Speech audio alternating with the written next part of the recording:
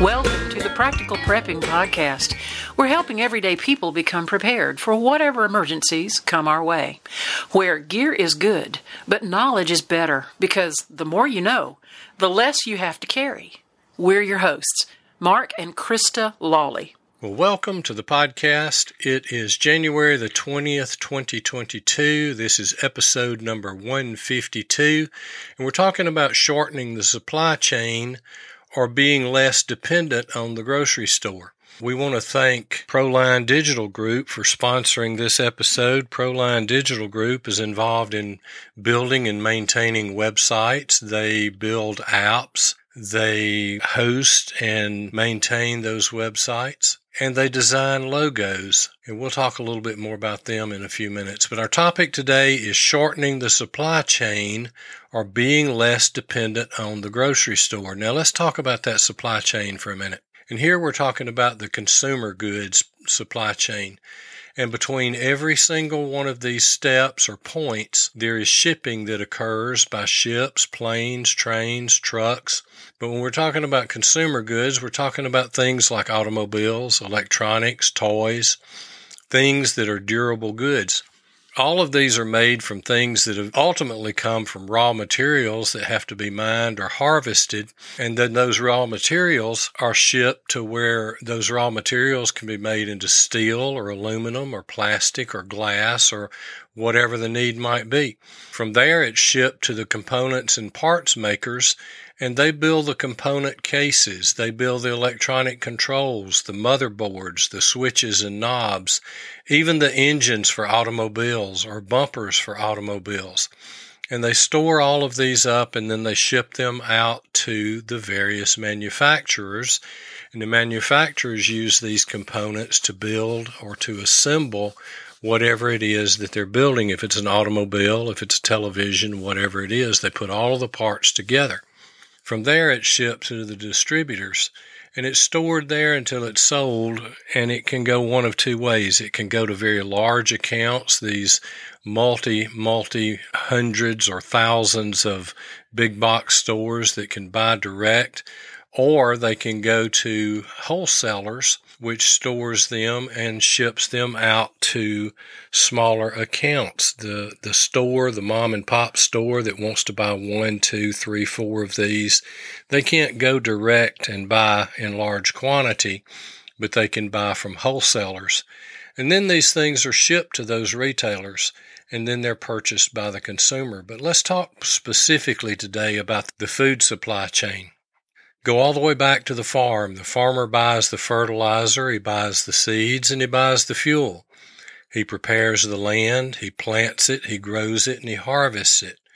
Once it's harvested, it's shipped to a food processor collection point, and these trucks go from the field to this single point. They're going all over the region. They're collecting from the farmer, and they're taking it to this collection point. And at this collection point, there may be some processing that goes on, like shucking or grinding. And then when it's prepared, it goes out by truck or train and shipped to the processor, where it's cleaned and cooked or canned or frozen, and it's packaged and labeled. And from there, it goes to a distribution point, distributor, or it ships to the retailer, and it's stocked, shelved, and sold. And we as consumers come along and purchase those items. Now, a break or a slowdown can occur anywhere along the way, and we're seeing some of those supply chain breaks even now. Now let's take a short break for our sponsor, and we'll come back in just a minute. Proline Designs is becoming Proline Digital Group, bringing all their services together: apps, design, digital marketing, and web services. Do you have a business, a church, or an organization that needs an app? Proline Digital Group. They can design logos for your company. They can help you start a podcast and provide artwork. They can build, maintain, and host your website. Proline Digital Group. They can also assist with digital marketing. They have lead generation. This will bring more leads for your product or service. Are you self-employed? For example, are you a landscaper, a painter, a roofer, a builder, a real estate agent, or are you a representative for a corporation? Proline Digital Group. Check them out. They're linked on our website and the show notes. Now, there's several ways to prepare for breaks or shorten or even eliminate the supply chain. One is to grow some of your own food. Very good idea for preppers. We need to become less dependent on the grocery store and more dependent on our own. And we can do that by starting a garden. Now, most of us are not going to be able to grow all of the food we need for a year, but we can supplement and we can add to what we're able to buy. Now, we start a garden. We can do that as an in-ground garden by plowing up an area. We can even use flower beds or things that are already tilled up to be able to plant food instead of flowers. We can build raised bed gardens. We'll do an episode on gardening here before long. But another thing, and Krista and I have done this several times, is bucket garden, where we actually use the buckets to plant in and they stay above ground. We're able to water them. We're able to harvest them. And they're just out in the middle of the backyard right in the sun. So bucket gardens are a good way to go. And once you're raising food, you can begin to trade with others. For example, someone else may be raising corn and you trade beans for that corn. Or you're raising tomatoes and they're raising cabbage, and you can barter back and forth and trade this food. But if you live in an area where it's allowed, you can also raise chickens. Chickens will provide eggs for you. And there's nothing better than those farm fresh eggs when it comes to cooking. And in addition to raising chickens for eggs, you can raise chickens for meat. Speaking of meat, you can raise your own beef or lamb or goats or rabbits. If it's allowed in your area, you can do that. Certainly we can hunt and fish. Not only will that provide food for us, but it also brings relaxation, or at least it does to me.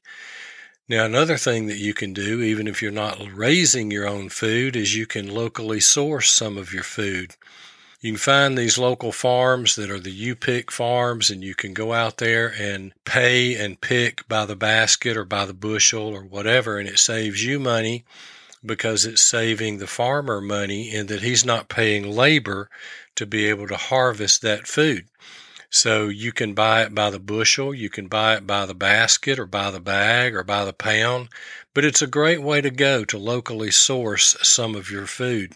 You can also go to the farmer's market, and you can do it the same way there. You can buy a bushel or you can buy a basket. You can buy it by the pound, any number of ways, but from the farmer's market, it's usually better food than you'll get in the grocery store, and it's going to be less expensive as well. Another option is to forage for food. Get a book on wild edible plants and scout your areas. Now, some of the common ones are blackberries and blueberries, but there are so many other things that you can find in the wild. And I'm told that dandelions, almost every part of the dandelion plant is edible. So get that book on wild edible plants and begin to forage if you want to supplement your food in that way.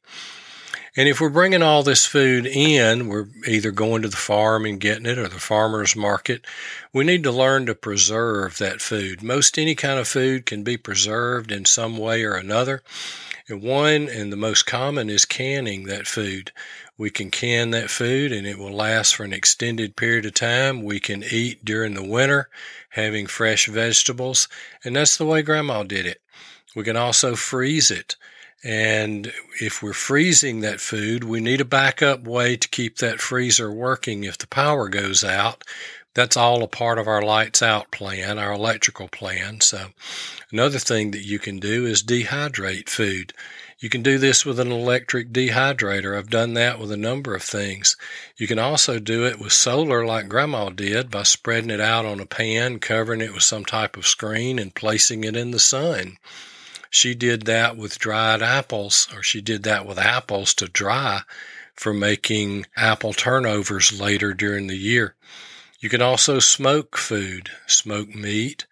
You can make it into jerky. You can do all kinds of things. You can store it in salt. You can salt it.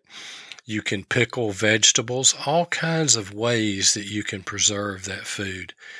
Now, just to run back across this, we want to self-source some of our own food, either by gardening or raising meat or hunting and fishing. We want to locally source some of our own food from the farm or the farmer's market or by foraging. And we want to learn to preserve that food. We'll eat healthier, we'll save money, and we can set aside more food for prepping by doing this. We certainly thank Proline Digital Group for sponsoring the podcast, and we will see you next time. We hope you've enjoyed the podcast today. Hopefully you've learned something, picked up a tip, or something we said may have triggered a thought that'll help you in your prepping journey. If you haven't already, go ahead and click that subscribe button so you'll never miss an episode, and share it with your friends and family. And remember, stuff happens. Stay prepared.